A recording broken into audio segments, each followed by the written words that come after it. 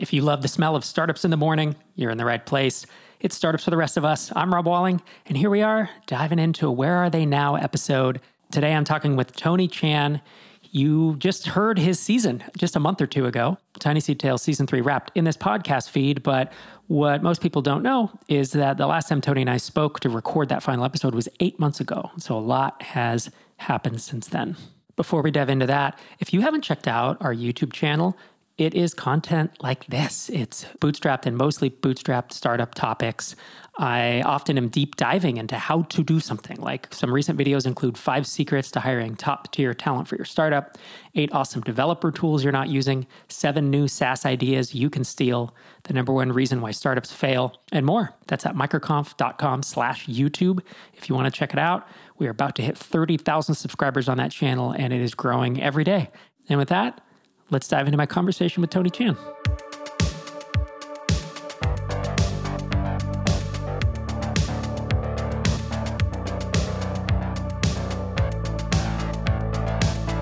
Tony Chan, thanks for coming back on the show. TinySeed Tales / Startups for the Rest of Us. Yeah, last time I saw you was at MicroConf. April in Minneapolis. Yep. Yeah. And you've been busy with the European batch and the American batch and so on. So it's been a while since we've chatted. That's right. Yeah, and I've been attending a bunch of MicroConfs, but none in your area. So, but we've spoken since then for sure. Here and there, company right? Stuff. Yeah, just haven't recorded via Slack, async, various things, roller coaster ride of stuff that we've been through.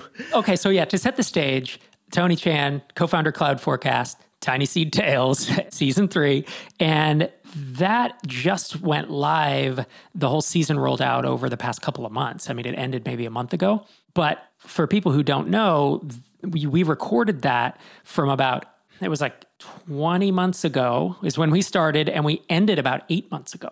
Right. So it's been 8 months since that last episode was recorded. And right after we recorded that last episode, you sent me an email. It's like a week or two later. You said, oh my gosh, this is such a roller coaster. So much is different than the last episode. Already things had changed. When we first started TinySeed, we got the seed money. I think even a little bit before then, we started putting some pieces together to hire our first engineer. So I don't even know where the time went. It's well, everything that's happened is crazy. It goes fast. Well, I mean, one of the things you told me, again, right after within 2-3 weeks of recording that last episode, I believe you lost one of your engineers. She left, right? Yeah, Katya left the company. I mean, it was on good terms and good for her, right? She was able to find some upward mobility at a bigger company where she can learn, probably where she felt that her skills can be developed a little bit further.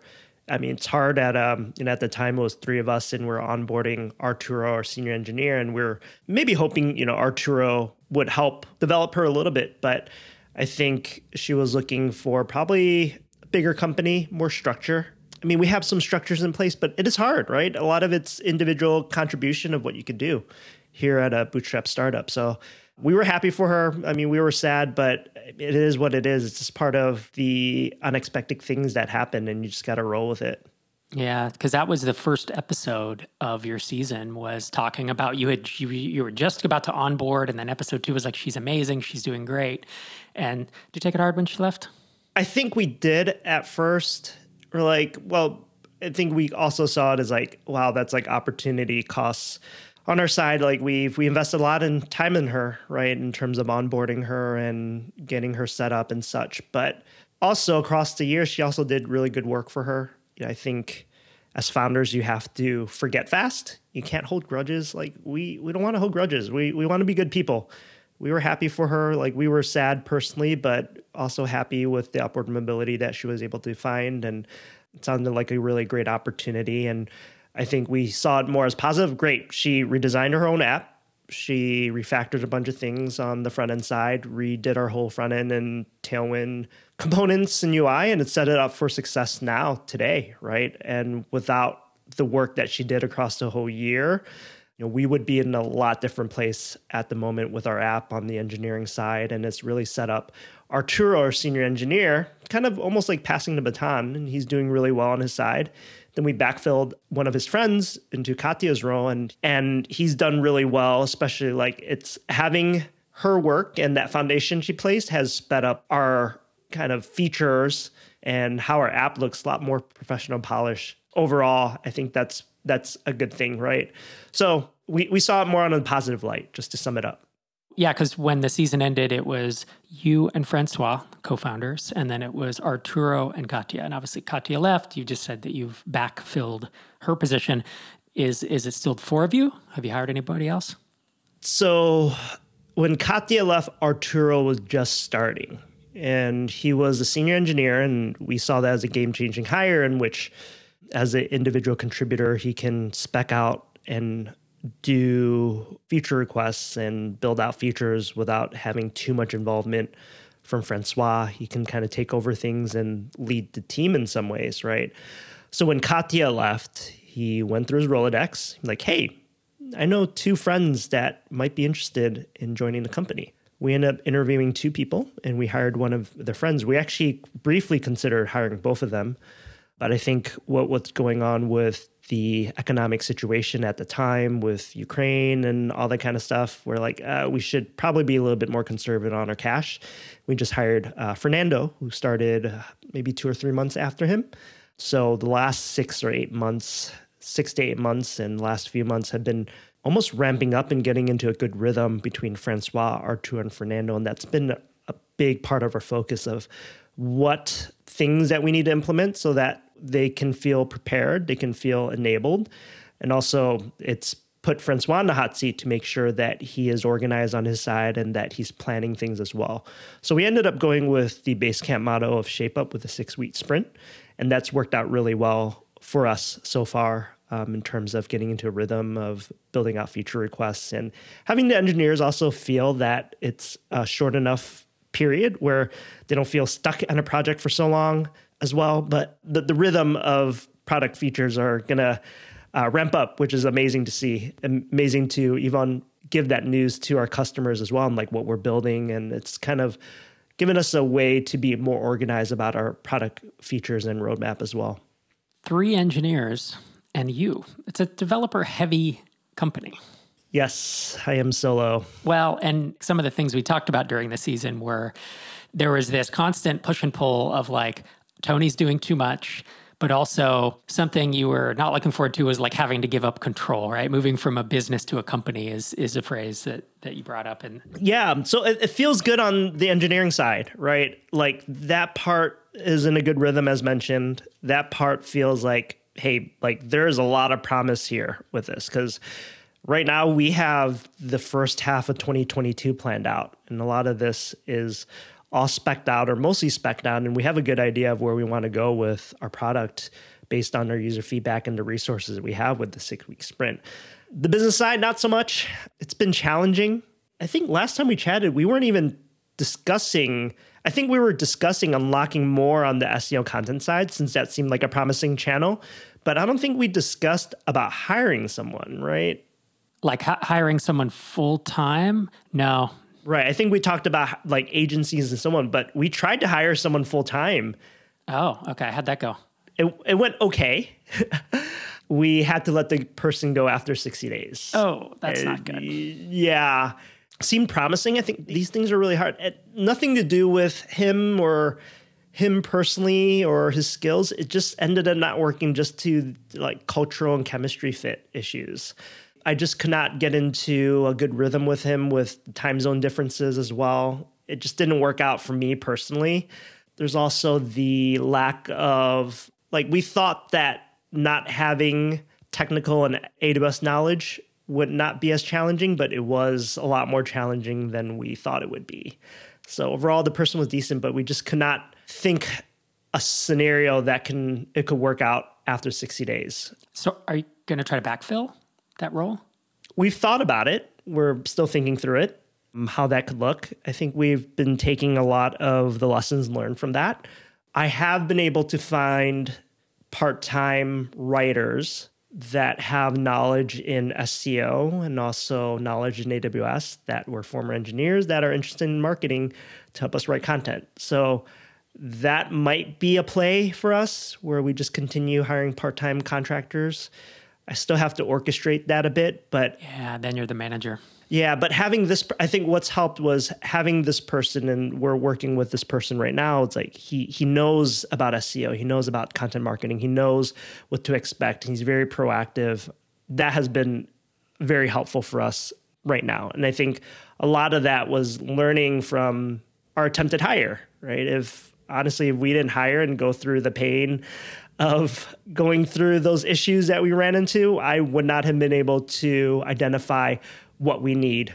I would not have been able to identify the person we need to hire, whether part-time or full-time. And I think we'll be a lot sharper when we are ready to hire or when we find that right person to hire. I am on the lookout. I think there is a money issue with that too. These people are not cheap, especially needing the technical chops and the AWS knowledge, but also interest in the whole economic pricing of AWS as well. So it is challenging. I don't think it's impossible. There's probably someone out there, but I do think that the journey of the last 2 years of SEO and content, like I know a lot more about SEO content today than I did 2 years ago.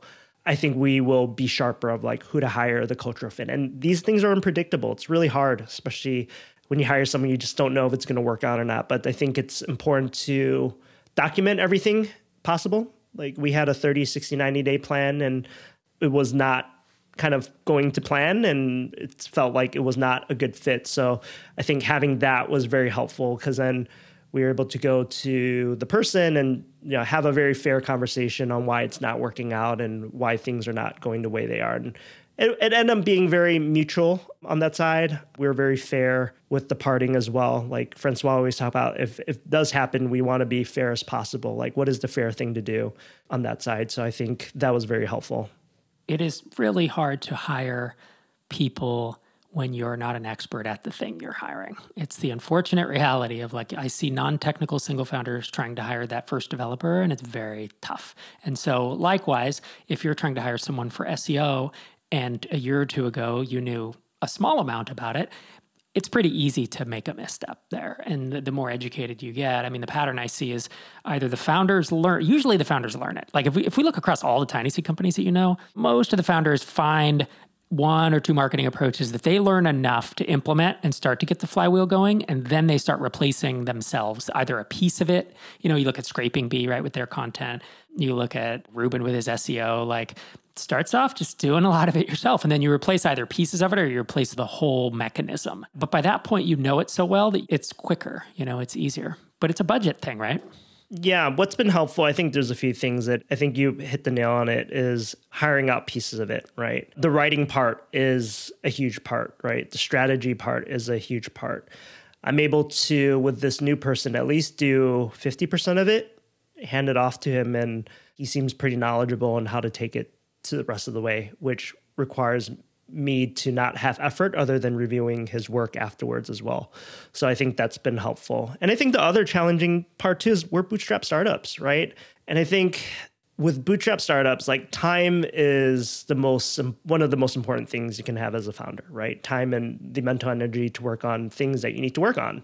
And that generally means that you need to hire people that are mid-level senior, right? But those mid-level senior people are very expensive, right, as hires. And junior people, I think some TinySeed founders relish in working with people that are more junior level, and they have SOPs and they have processes in place and all that kind of stuff. I don't think that is something Francois and I are really good at, all that, like the process and all that kind of stuff. So I think that's why Arturo has worked out really well. It's just the fact that he can contribute individually. We can do what we need on our side and kind of onboard him, and he just takes it the rest of the way. It just makes your life, for me personally as a bootstrap founder, a lot easier because I have other things to focus on. Francois has a million other things, like he doesn't have time to manage someone. So I think that's challenging too, right? It's the funding part, the money part as a bootstrap founder. It's like you need to hire these people, but you don't have the money to hire. So I think that's hard. There's a reason companies raise money. And I think back in the days when I was bootstrapping, and I still hear people say this, like, I don't know what I would spend money on to accelerate growth. And then you hit a certain point where you're like, I know exactly what I would spend money on to accelerate my growth. And usually it's hiring, usually it's hiring a more senior person than you could otherwise afford. When I was starting Drip, Didn't have much money, hired a lot of junior people, and that worked, obviously, but it was tough. It was me training most of the people, and it was a lot of management and a lot of my time just maintaining the team. And if I had had $1 million in VC at venture funding, we would have moved way, way faster. And in fact, that's what I saw once we got acquired. And then, the company that acquired us had $38 million in funding. I hired like 10 engineers in like 18 months. It was crazy. Like our velocity was so cool. And that's just a luxury. And so funding is a tool, right? Funding is not great. It's not the worst. Bootstrapping is definitely, I think it's harder than it used to be honest, because of the competition. But I also just think in general, it's a different kind of difficult. Yeah, I liken it to like when you're playing Doom, there's like nightmare mode where like building a startup, like bootstrap startup is nightmare mode. But you get through it. It is probably one of the most satisfying things you can do, right? Yeah, there's pros and cons. You retain the control and you retain, and just for people listening, we know you're mostly bootstrapped. So every once in a while, like, I know Scraping Bee published a blog post at one point or went to Hacker News and it was like how we bootstrapped to $1.5 million ARR. And people were like, you didn't bootstrap. You took a small amount of funding, but look, venture capitalists, if you raise less than $1 million, you're bootstrapped. Right. And yes, the 100,000 plus that we get from TinySeed, it is a significant sum of money, but it is very small compared to like raising $1 million. The magnitude is a lot different. Someone in our mastermind, Newscatcher, right? They got into YC, raised a bunch of money, and the 6 figures only got them so far, and they raised a bunch of money, and that's exactly what they're doing. Like they're enabling the money to hire people to accelerate their growth and magnify their growth as well, right? Like the 100,000 plus, it's just a drop in the bucket. Gets us, I think you tell us, try to spend that in a year. Yeah. Right? Even less, as much as possible to test out things. And that's 1 or 2 hires. Right. Bye. Yeah. It goes by fast, right? So people's like, oh, you raised money. No, the order of magnitude is a lot different. Yeah, what you can do with it and get accomplished, I think, is a lot different. Our sponsor this week is Lemon.io. Imagine you have an idea that just might change your corner of the world, but you don't have the engineers that you need to bring it to reality. It's hard to find great engineers quickly, especially if you're trying to reduce your burn rate, unless you have a partner who can provide you with more than 1,000 on-demand developers. Vetted, senior, result-oriented, and unstoppably passionate about helping you grow. All that at competitive rates. Sounds too good to be true? Meet Lemon.io. Startups choose Lemon.io because they only offer hand-picked developers with 3 or more years of experience and strong, proven portfolios. Only 1% of candidates who apply get in, so you can be sure they offer only high-quality talent. And if something goes wrong, Lemon.io offers you a swift replacement, so you are essentially hiring with a warranty. To learn more, go to lemon.io/startups and find your perfect developer or entire tech team in 48 hours or less. And if you start the process now, you can claim a special discount exclusively for podcast listeners, 15% off the first 4 weeks of working with your new software developer. Stop burning money, hire developers smarter. Visit lemon.io/startups. Tony, in true TinySeed Tales format, you know that I always have the questions. Things you're looking forward to, things that you're dreading, all that stuff. So if we look back at the last 8 months since we last spoke, what has been hard? What has been a thing you've struggled with? There's just so many things. I think it's a combination of just instability. And I think that's part of being part of Bootstrap Startup, instability in terms of hiring, right? Trying to get us into like a good rhythm, finding people that can get us into that good rhythm, right? We mentioned with losing Katya, ramping up Arturo, and then hiring Fernando. That's a lot, right? Like that's a lot of effort mentally as a founder, and we still have to focus on growing the company. On top of that, our revenue has been flat year to date. And I think the last time we chatted, we were on the progress towards about $500,000 in ARR. And I think we were around 450K ARR at the time. But over the past 6 months, we've had a lot of churn. It's the first time in the history of Cloud Forecast. And we lost our 3rd largest customer, decided not to renew their subscription. It's not like opportunities have not been there, but like some of our growth drivers have been enterprise opportunities. And like we like those because when you get them on annuals, they're very solid ROI and they pay back really well and they help grow your company really fast. took a few L's on those enterprise opportunities, did not close. Some were stalled because a lot of our product is selling up, meaning we work with engineering managers and they have to get approval from the whole team. Mentioned we had some churn as well. It was really hard to stomach. And all that, we just had to continue to run the business, right? Like, didn't have a choice. I think that was really challenging because it was a lot of content switching, going from hiring, how do we continue to progress the business forward while we had all this other stuff going on in the background and seeing our revenue relatively flat. So I think that was really challenging. It was a really rough stretch for us just to sit there and not watch revenue grow. And it was so easy to get discouraged and get into a funk and just give up, right? And I think that what makes founders like us different, right, is the ability to learn from it, the ability to just mentally move on, find people to chat with, and people to check in on you to make sure you're okay. And so much of what we do is such a roller coaster ride, like literally like it's setback on setbacks and setbacks, but it's how you respond and how you forget about it too is really important. And I joke with Tiffany, my wife, she's a physician and she brings a lot of what she does at work home. And it's really like she cares a lot. So it's really hard for her to forget about her day, right? It takes some time for her to unwind. While she asked me about my day, I'm like, I don't know what happened. Because like, I think that's one of my superpowers, to be able to just move on and forget about it and just learn from it and just not let those setbacks just wear you down. And I think that's the biggest thing is just we were able to weather the storm a bit and just be able to learn from our mistakes, try different things, not like we sat there and sat on our hands and did nothing. We've definitely did some things to try to move the business forward, tested things out, and yeah, just try to be positive too. Like our goal, like we knew like our goal was like we need to unlock Arturo and Fernando faster, and we needed to focus on that. Regardless of what was else happening on there, we needed to do that, and that was the most important priority at that time. Yeah. I mean, it sounds rough. Plateaus suck. They really do. And I mean, to your point, like so much of being a founder is managing your own psychology. And so I think you're a good example of that potentially, of your superpower of being able to forget the day and to have a short memory of this stuff and just keep going.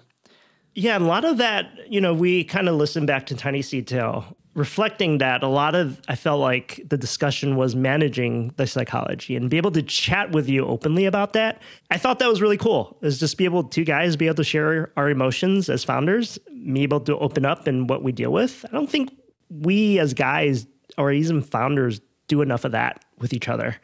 And I thought that like listening back to, I'm very fortunate to have that space to be able to open up to you about that. And not only with you, like there's other TinySeed founders. I think that's been the best thing is be able to chat with them openly about things and being very raw about my emotions and doing that, because without that, like you just stew on it, right? And it just really affects you negatively. So I think having that outlet and be able to pour out all those things and those struggles were really helpful for us to get through that. And to piggyback on what you asked is like, what are we looking forward to?